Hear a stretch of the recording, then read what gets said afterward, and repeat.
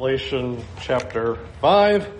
Glad you're here. As you get over to Revelation 5, remind me a little bit about what we've seen in Revelation 4 so that we can start getting a sense of what's going on. It's a chapter break, but there's massive continuity. It's not like it's a new thing going on. What's in chapter 4? What's that? Okay, so we've got a door opened and we're seeing this new vision in heaven. What is John seeing? This throne room scene of God is there. What's happening in the throne room? Activity. A lot of activity. Lots of action going on. God's not asleep. He's not on vacation. There's all kinds of activity coming from the throne. What's happening around the throne?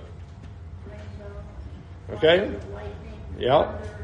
So we've seen covenant pictures with the rainbow, and we see the activity with lightning and thunder. Are there activities of spiritual beings? You got the four beings that are with all the eyes on them. All right, we've got the four living creatures, and they're making a lot of noise. They're saying, "Holy, holy, holy is the Lord God Almighty." And we see 24 elders. What are they doing? They're bowing down and casting their crowns. And how often do they do that? As long as the four living creatures are saying, "Holy, holy, holy," which is how often are they doing that? All the time. So it's a non-stop worship and non-stop activity as you're getting a picture of the throne room of God in Revelation 4. All right, let's read Revelation 5 and see how the picture continues then. Revelation 5, "Then I saw in the right hand of him who was seated on the throne a scroll written within, and on the back, sealed with 7 seals. And I saw a mighty angel proclaiming with a loud voice, 'Who is worthy to open the scroll and break its seals?' And no one in heaven or on earth or under the earth was able to open the scroll or look into it. And I began to weep loudly because no one was found worthy to open the scroll or to look into it. And one of the elders said to me, 'Weep no more. Behold, the Lion of the tribe of Judah, the Root of David, has conquered, so that he can open the scroll and its 7 seals.' And between the throne and the 4 living creatures and among the elders I saw a lamb standing, as though it had been slain, with 7 horns and with 7 eyes, which are the 7 spirits of God sent out into all the earth. And he went and took the scroll from the right hand of him who was seated on the throne. And when he had taken the scroll, the 4 living creatures and the 24 elders fell down before the Lamb, each holding a harp and golden bowls full of incense, which are the prayers of the saints. And they sang a new song, saying, 'Worthy are you to take the scroll and to open its seals, for you were slain. And by your blood you ransomed people for God from every tribe and language and people and nation, and you have made them a kingdom and priests to our God, and they shall reign on the earth.' And then I looked and I heard around the throne and the living creatures and the elders the voice of many angels, numbering myriads of myriads and thousands of thousands, saying with a loud voice, 'Worthy is the Lamb who was slain to receive power and wealth and wisdom and might and honor and glory and blessing.' And I heard every creature in heaven and on earth and under the earth and in the sea and all that is in them saying, 'To him who sits on the throne and to the Lamb be blessing and honor and glory and might forever and ever.' And the 4 living creatures said, 'Amen.' And the elders fell down and worshipped." All right, pretty amazing picture that we see given as the throne room scene continues. The focus, twofold focus really of chapter 5. 2 things are really at the forefront. What do we see beginning is put forward here in chapter 5? Frank? Well, you got 7 seals on this scroll, which is a big number in Revelation. You got 7 churches, 7 thunders. It's like a complete message in itself. Absolutely. So here you have a scroll that is sealed with 7 seals, and that's not terribly normal to do that, to put that many seals on it. But I do want you to get a visual of a scroll that is highly protected, and apparently there's a problem with the scroll. What's the problem? Nobody can open this thing. So no one has the authority. I don't think it's like, nobody knows how to open a scroll.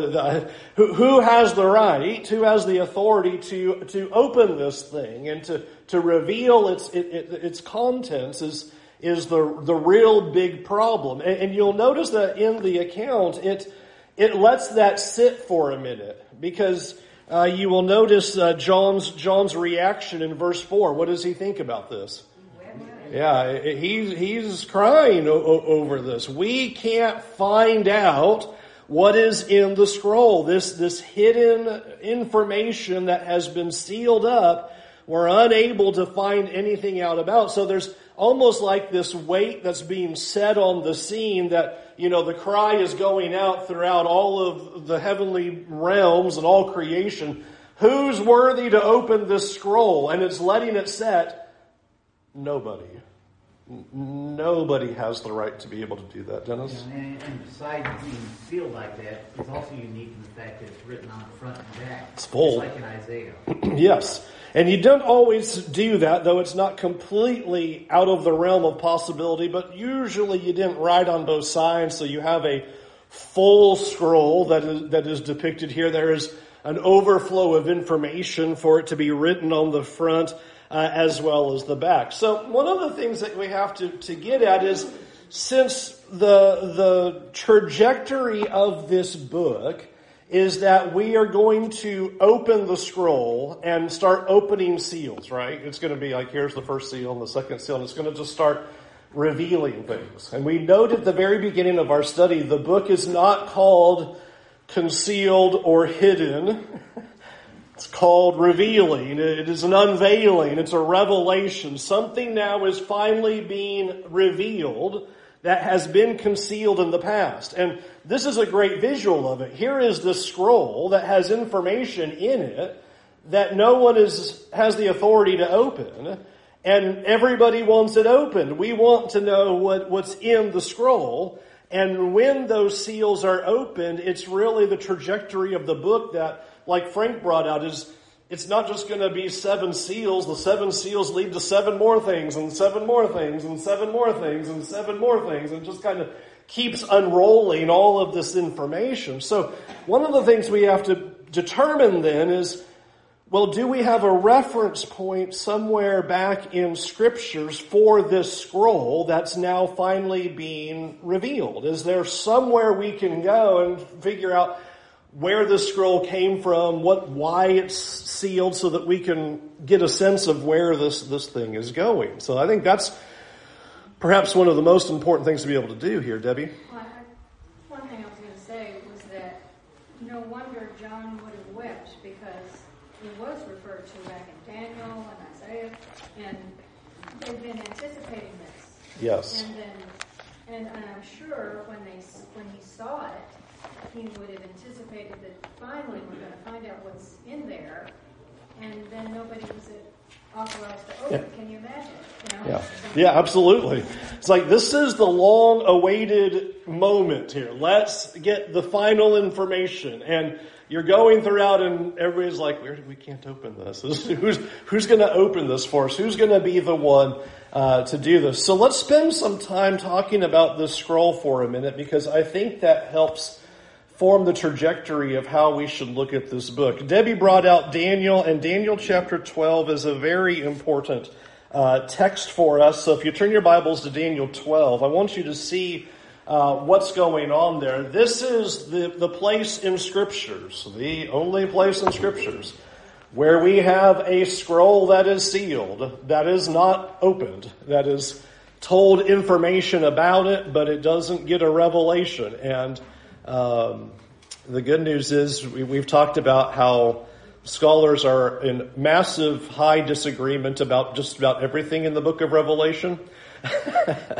But here's one point of agreement. And the point of agreement is the scroll of Daniel 12 that's sealed is the open scroll of Revelation 5. So let's look at Daniel 12. And let's go ahead and kind of get the end, and then I'll go backward and we'll talk about what then is in the scroll. But let's just see the directions about the scroll. Daniel 12 and verse 4. But you, Daniel, shut up the words and seal the book or scroll, depending on your translation, until the time of the end. Many shall run to and fro, and knowledge shall increase. Then I, Daniel, looked, and behold, 2 others stood on this bank of the stream, and one on the other side of the stream. And someone said to the man clothed in linen who was above the waters of the stream, how long shall it be until the end of these wonders? And I heard the man clothed in linen who was above the waters of the stream. He raised his right hand and his left toward heaven and swore by him who lives forever that it would be a time, times, and half a time. And that when the shattering of the power of the holy people comes to an end, these things would be finished. Now watch this in verse 8. I heard, but I did not understand. Then I said, O Lord, what shall be the outcome of these things? And he said, go your way, Daniel, for the words are shut up and sealed until the time of the end. So I want you to notice the end of Daniel visualizes the prophecies as being put in a scroll or a book and sealed up. Because Daniel wants to know, what is the outcome? What does this mean? I don't understand. Tell me about it. And you will notice twice the answer is, go your way, Daniel. You're not getting that information. Verse 4. But you, Daniel, seal the book until the time of the end. You're not going to get the information. It's sealed until the time of the end. Or if we were to use other New Testament terminology, latter days, last days, messianic time, time of the end, it's going to be put out there. More information is given. We have an angel taking an oath. We'll see that angel in Revelation come back into play. We'll hold that for that time, but this figure comes back into play. And you'll notice again, there's a time marker given. It's going to be a time, times, and half a time. It's not going to be now. It's not going to be tomorrow. It's put off till later. And similarly, in verse 9, go your way, Daniel, for the words are shut up and sealed until the time of the end. So let's just kind of keep it as cursory as possible, since we don't have time to obviously do a 12-chapter study of the book of Daniel, which would certainly be useful at this point, because Revelation is clearly keying off of what was sealed up in Daniel. But let's talk about what are some of the prophecies that are found in Daniel. What are some of the things that are spoken about? Are there any of the things that you can think of that are memorable of prophecies and events that happen that are speaking about future things that Daniel sees, writes, talks about, prophesies? Think of something that's... Daniel 7. Oh, hold on, that's good. The one that stands out the most, of course, is the statue. Okay. Gold and bronze. All right, so let's think about that one. In Daniel chapter 2, and if you want to refresh your memory, go over to Daniel chapter 2. Have this massive statue that you have in a vision, right? You might remember that in that it is depicting 4 different empires, 4 different nations. You, Nebuchadnezzar, are the head of gold. And then you move down to the silver of Persia. You move down to the bronze of Greece. You move down to the bottom there where we have iron mixed with clay. There's our Roman Empire. Now, what's the big deal about that statue? What's the thrust of that? And if you're not sure, go look like at verses 44 and 45 of chapter 2. The stone is going to arise, and it's going to shatter the image, scattered in pieces, and then essentially then become this great mountain that fills the whole earth. So in Daniel 2, what's being destroyed? What's that? Okay, all the world empires. So Babylon, Persia, Greece, and Rome. When the book of Revelation is written, what's our standing world empire? Roman Empire. So we have a prophecy in Daniel 2 that says Roman Empire's got to go. All right? There's going to be a stone that's going to come out in the days of the Messiah that's going to destroy that image, blow it into pieces, and become this great mountain. So that's one of the things that Daniel talks about. I think you said Daniel 7. Daniel 7's another place to go. What do we see in Daniel 7? If you don't remember, flip over real quick to Daniel 7. What's the visual there, Frank? Jesus ascending in Acts 1 when he's talked about in Daniel 7. Okay, so you have a picture of, it's almost the heavenly perspective of the ascension, where the Son of Man is coming to the Ancient of Days. He receives glory and dominion and power. And what is the other component of the vision? What else has Daniel seen besides this Son of Man, Kathy? There are 4 beasts. And guess what? As you named them in chapter 2, you would name them again in chapter 4. Here are these beasts. You might remember there is this 4th terrifying beast. Do you remember why this 4th beast is terrifying?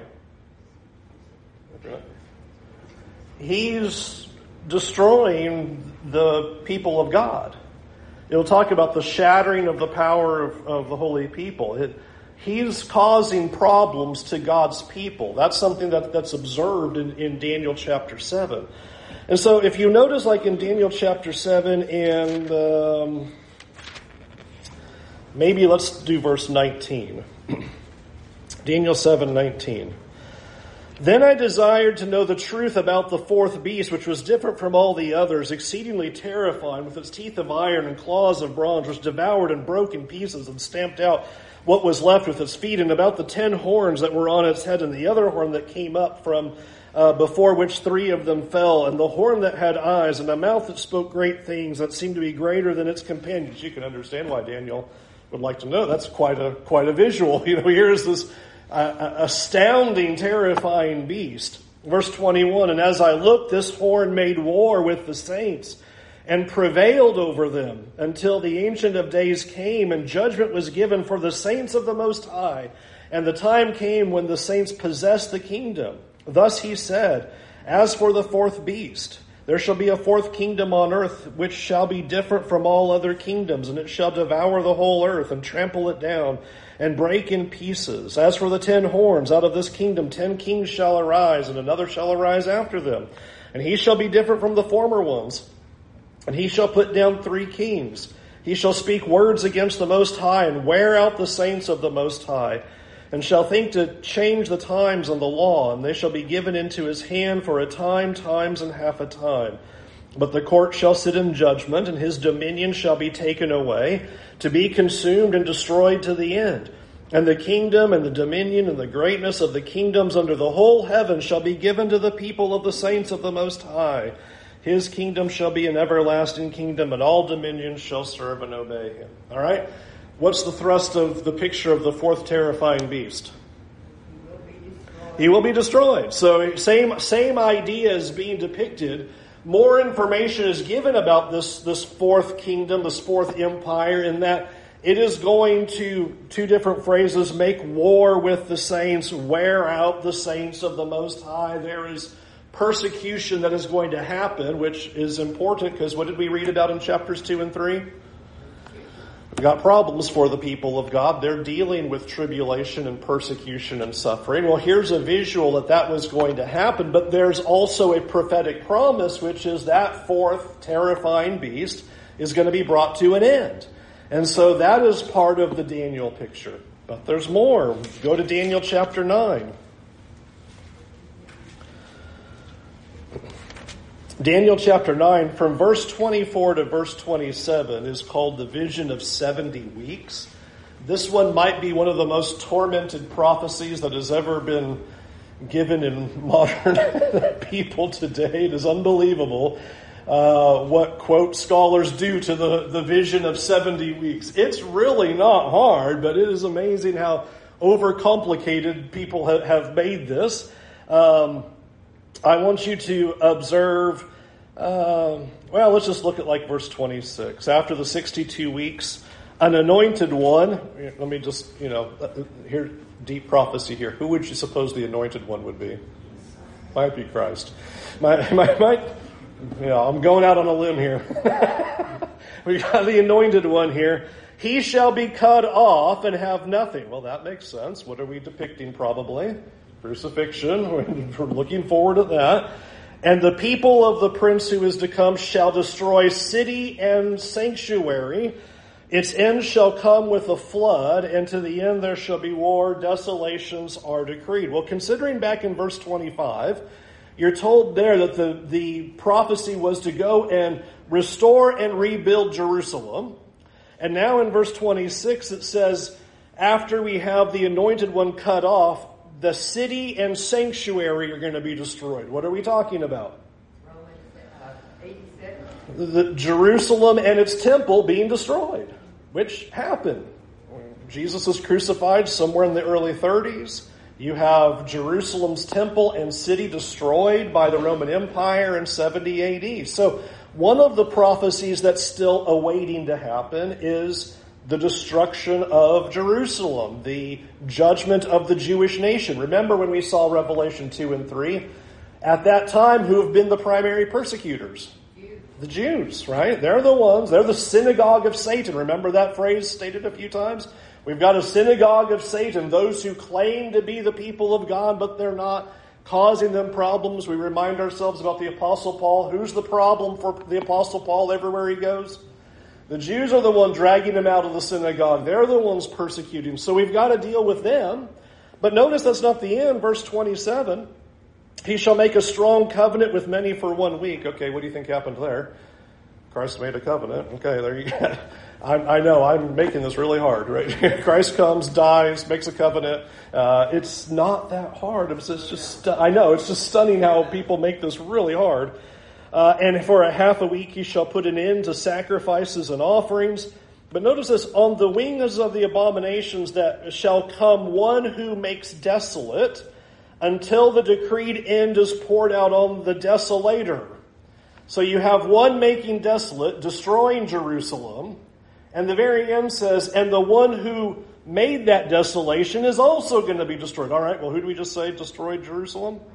Roman Empire. So the vision of 70 weeks just says Jerusalem and the Jewish persecutors have to be dealt with, and Rome and the Roman Empire and their actions also need to be dealt with. That's what the vision of 70 weeks holds.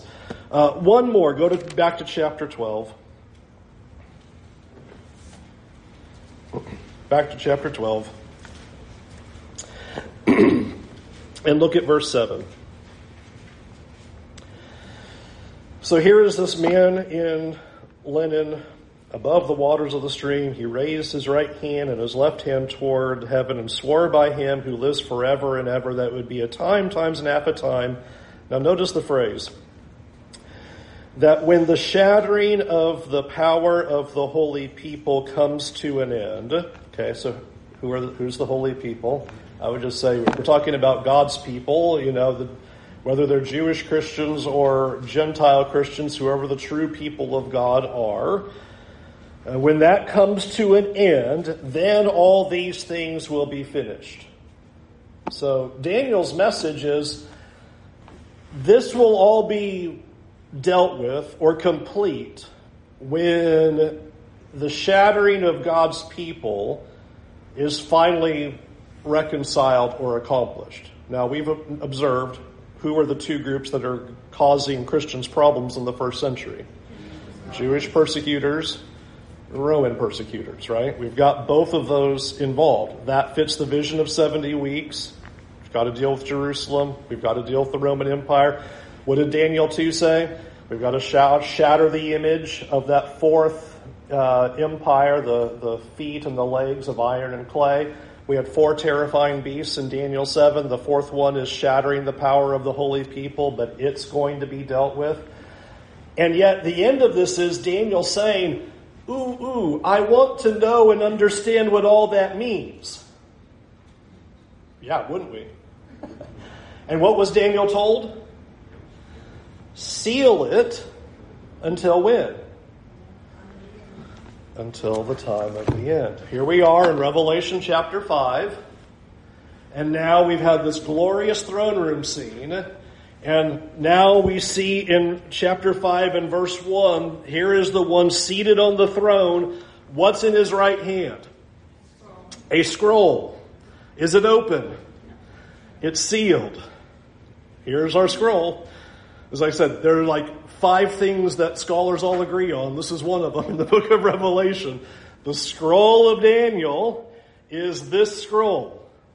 In fact, I had never even caught that before, but for those of you who are old enough like me, Homer Haley has a commentary. When he wrote the book of Daniel, his commentary on Daniel, he said, that's the same scroll. And I went, you're right. That is the same scroll. Wow. It's amazing. You're right. I'm just like going, look at this. It makes perfect sense. Here is all this information of judgments of empires and nations and Jerusalem, and goes, but I'm not going to tell you any more about it. Daniel's like, tell me more. Nope. Sealed up, time of the end. Well, now here is the book of Revelation, and now the question is, who's going to be able to be worthy to unveil this information? So now we know, it makes a whole lot of sense why the book of Revelation starts with the revelation of Jesus Christ. Here's the one who has the authority to be able to pop open these scrolls and reveal the things that have been hidden for all of these generations, or to use what the writer of Hebrews and the Apostle Paul would talk about, of prophets and people long to look into. Even angels want to know, how is this all going to work out? It's been sealed up. It's been hidden. It's not been known. And now there is this visual of, now you get to know everything about that. To me, that is a key template for walking forward in the book of Revelation. We should expect to see information about these two events that were sealed up in the book of Daniel. Daniel prophesied about two things: Jerusalem and judgment of the Jewish persecutors, judgment of the fourth kingdom, fourth terrifying beast, the desolator that makes desolate. These have been talked about as well. Those should be reference points to what this is unveiling. So here's why I think that's important. Should I expect that, since we're unrolling this scroll and everything's going to flow out of the scroll, should I expect this to be talking about Apache helicopters in Red China and the Berlin Wall falling down and World War III and the Twin Towers? That's not what was going on back there in the book of Daniel. The things in Daniel's prophecy are the things that are being unveiled, that are being explained, understood. So I can't go outside the boundaries and start talking about, 2023 and Ukraine, and it's got to be in here somewhere, right? No, that's not what Daniel was talking about. Stan? We make the assumption that a revealing or revelation has to be about something that's yet to occur, and that revealing might be an understanding of what has already happened. Absolutely. And when these people received the book of Revelation, had these things happened yet? No. They want to know, what does all this mean? But you're right. What we want to do is we want to make prophecy still hold to 2023 about things that haven't happened yet. Now, I can show you a few things that haven't happened yet. We'll do that. But the vast majority of the book is not going to be that. It is trying to explain what Daniel didn't understand about these events, about how is that all going to unfold. Now, let me give you a penny on the side that I don't have time for. We're not talking about this. We're not.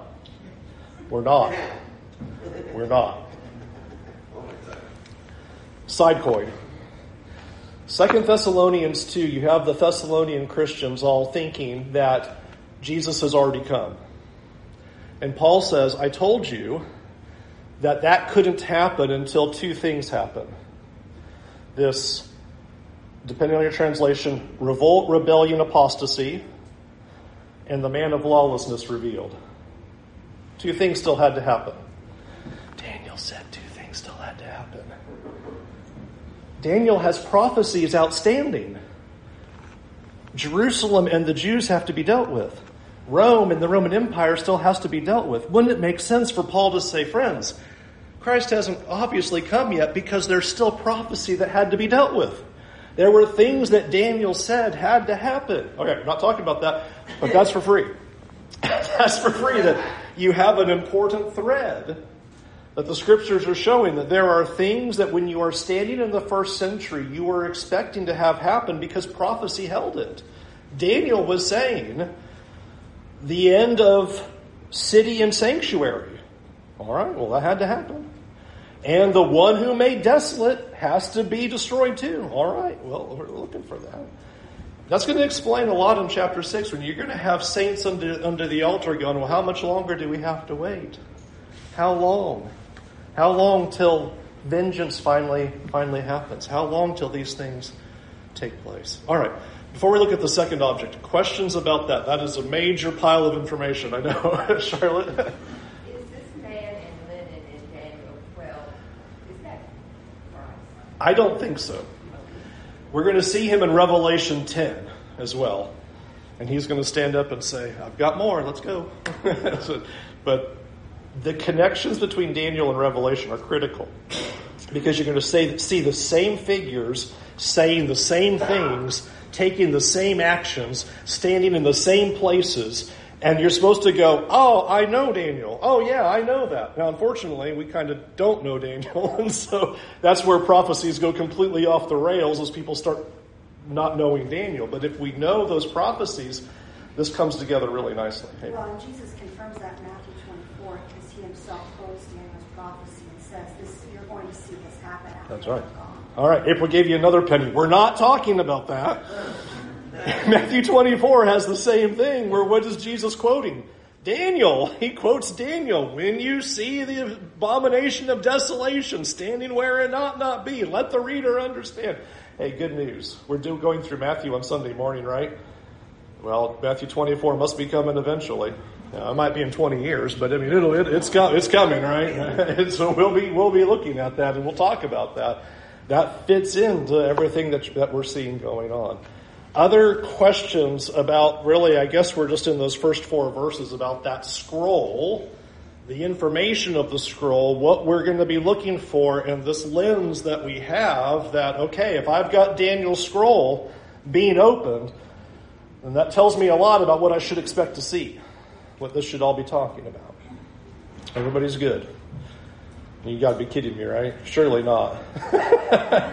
You all can't be that easy, right? Oh, yeah, that makes perfect sense. That's not easy stuff. And probably you've never really heard a whole lot of that before because, again, Revelation 5 is just a place of people going crazy with their prophecies. I didn't bring my Tim LaHaye book. It's already gone off the rails, about all kinds of future stuff. All right. Julie? Okay, you're just stunned. The amount of information was a blur. I think, we're okay. But I think the beautiful thing is just to remember that this is such a beautiful book. It is. It gives us the final picture of who's really in control. Absolutely. Of everything. And so, again, they're going to be annoyed because we studied this and I repeat it over and over. But, it keeps coming up. Who is worthy? Yes. And then, worthy are you?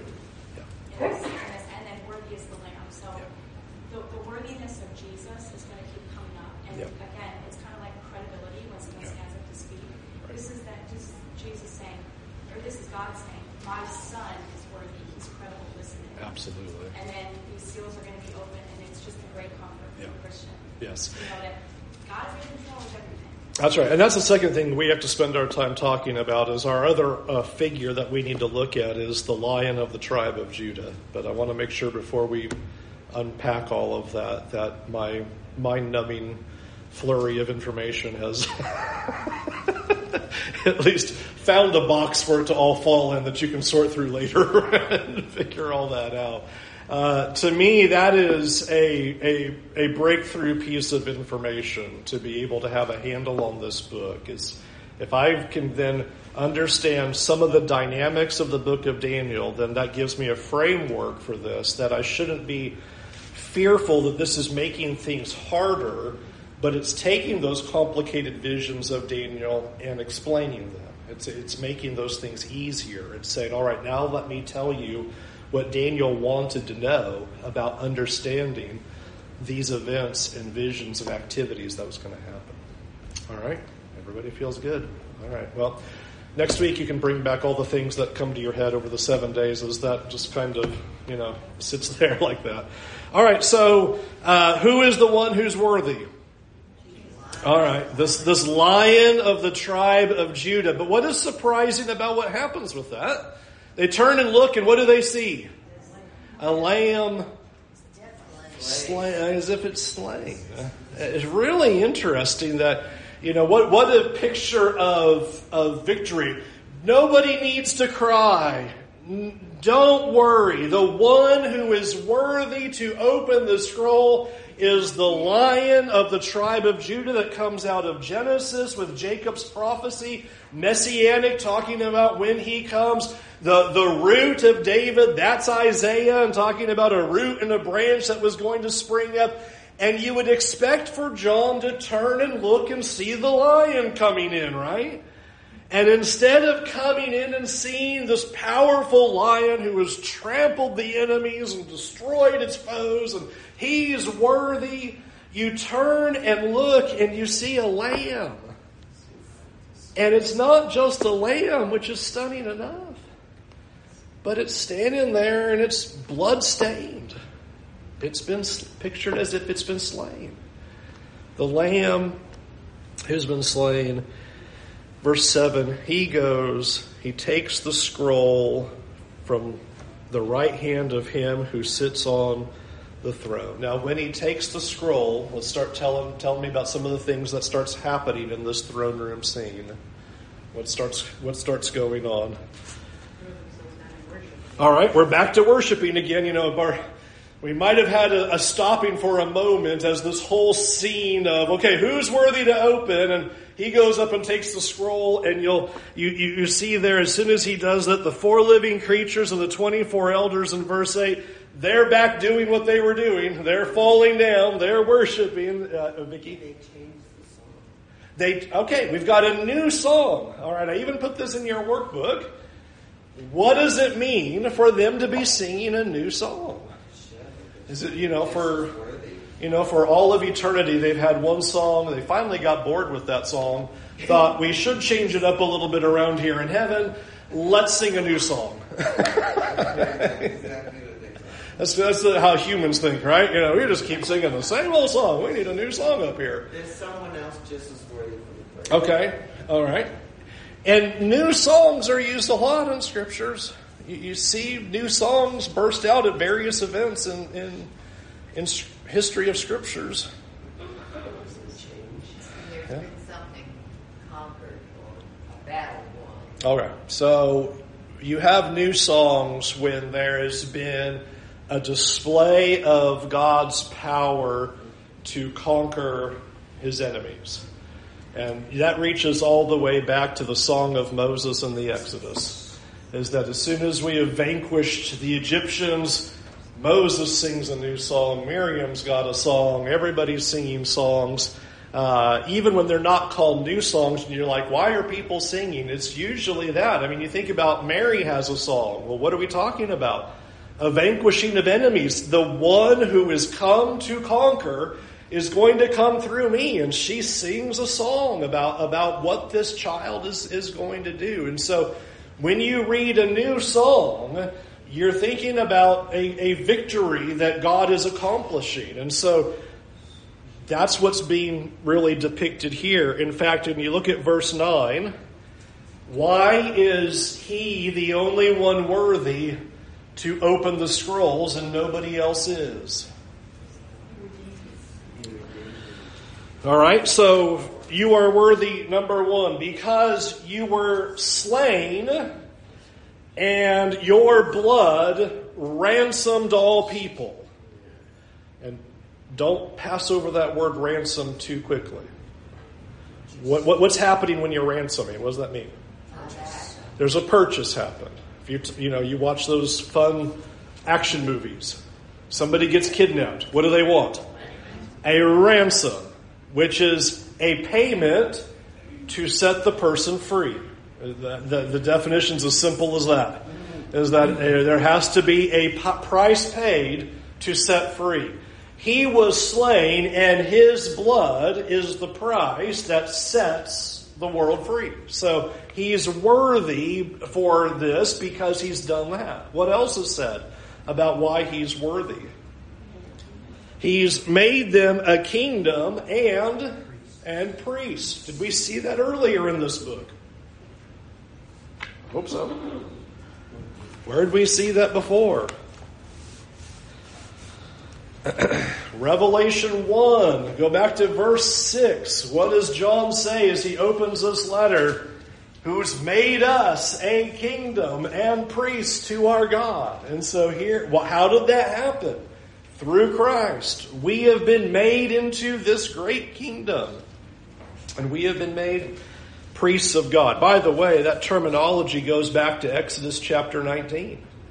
In Exodus 19, when God is coming down to speak to his people at that Sinai event, the message he proclaims is that he has come to make them a kingdom and priests of our God. Exodus 19, verses 3 through 6.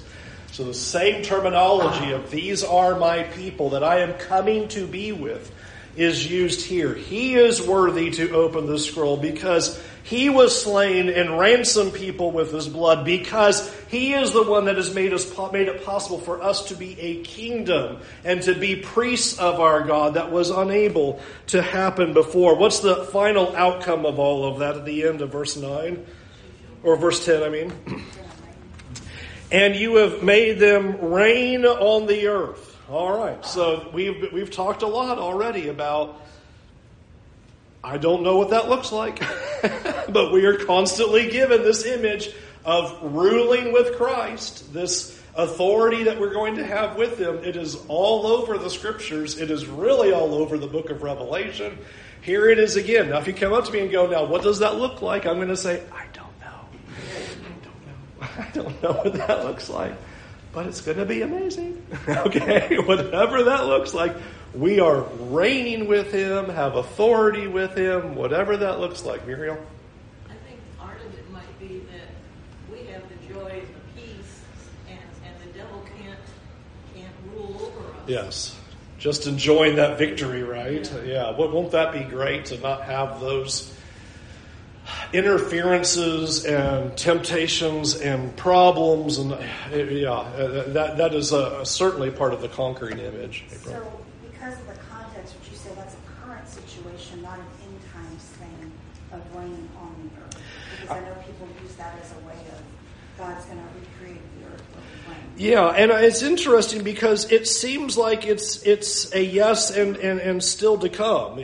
Just like, are we a kingdom and priests? Yeah. And are we joined with him and reigning with him? Yep. But then there's this idea but we haven't really seen the full reality of what that looks like yet. So how does that reconcile with the earth is burnt up? Yeah. Yeah, and that's I think I mentioned this in one of our classes. We talked somehow about, it was our 2 Peter overview on Wednesday night. I was like, I know I said something about this somewhere. There's that whole paragraph in 2 Peter 3 about how the earth is going to be dissolved and burned up, and a new heavens and a new earth where righteousness dwells, and those old things are all set aside. And it kind of made the point that there is some kind of connection between the Apostle Paul in 1 Corinthians 15, in describing our resurrection. Resurrection is, I shouldn't say obviously, maybe we need to talk about this. Resurrection equals a bodily resurrection. Otherwise, it's not resurrection. If a body is not raised, it's not a resurrection. The Spirit living on is not something that was a concern. The Greeks would not have ridiculed Paul in Athens and talking about the resurrection if all that he was referring to was that spirits live on. They all thought that too. That's what they had, Hades and had all that kind of stuff. They believed that. But to say that the body's going to be reanimated, that's a whole other ballgame. What are you talking about? How can that possibly be? But you might remember Paul says something important about that. He uses an illustration to try to explain what that looks like. You might remember he uses the seed imagery. When you look at a seed, does that show you what the plant's going to look like? You can't look at a seed and go, well, I know what the plant's going to look like. It's going to be something different. Remember, he makes a point and says, just so the physical bodies have to be changed to these glorious bodies, these spiritual bodies fit for this spiritual life, whatever that's ultimately looking like. So physical body planted, raised and changed. I think the same idea is here. I don't understand the new heaven and new earth dynamic. God said in 2 Peter 3, this earth's going to get destroyed. Okay. This body's going to get planted in the ground. Do I know what this body's going to look like when he raises it?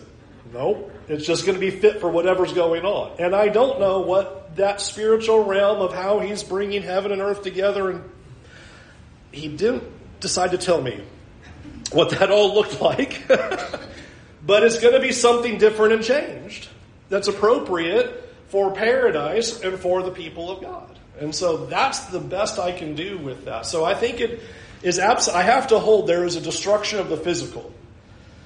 But then there's also a reanimation of the physical, just like with our bodies. And so he can take it all and go, all right, here we go. And put it all into this particular thing. Totally out of time, really fast, Nathan. No, I think it's 2 Corinthians 5. He says that we long to be clothed yes. with our heavenly bodies. Right. And it's going to be different. We have the tent. It's going to be a building. The tent and the building are not the same thing. They're going to be completely different. So you have physical reanimation but change. And that's the best thing I can put on reigning on the earth in terms like that. It's not this. But he never tells us what this is. It's just he's going to take it all and rule over it all. And I'll go with whatever that ultimately looks like. So I just lump all that in the terminology of heaven. Whatever that ultimately, how that all plays out, that's it. It's all going to be redone in that way. We'll come back here next week for the rest of chapter 5. We'll look more at some of the pictures here. We didn't finish the chapter. And if there's time, we'll move into chapter 6. The workbook for chapter 6 through chapter 11 is up here on the table if you want. It's also available digitally online if you want to use that. 13-minute break. Be quick. All right. See you in 13 minutes for our next hour of worship. Thank you, everybody.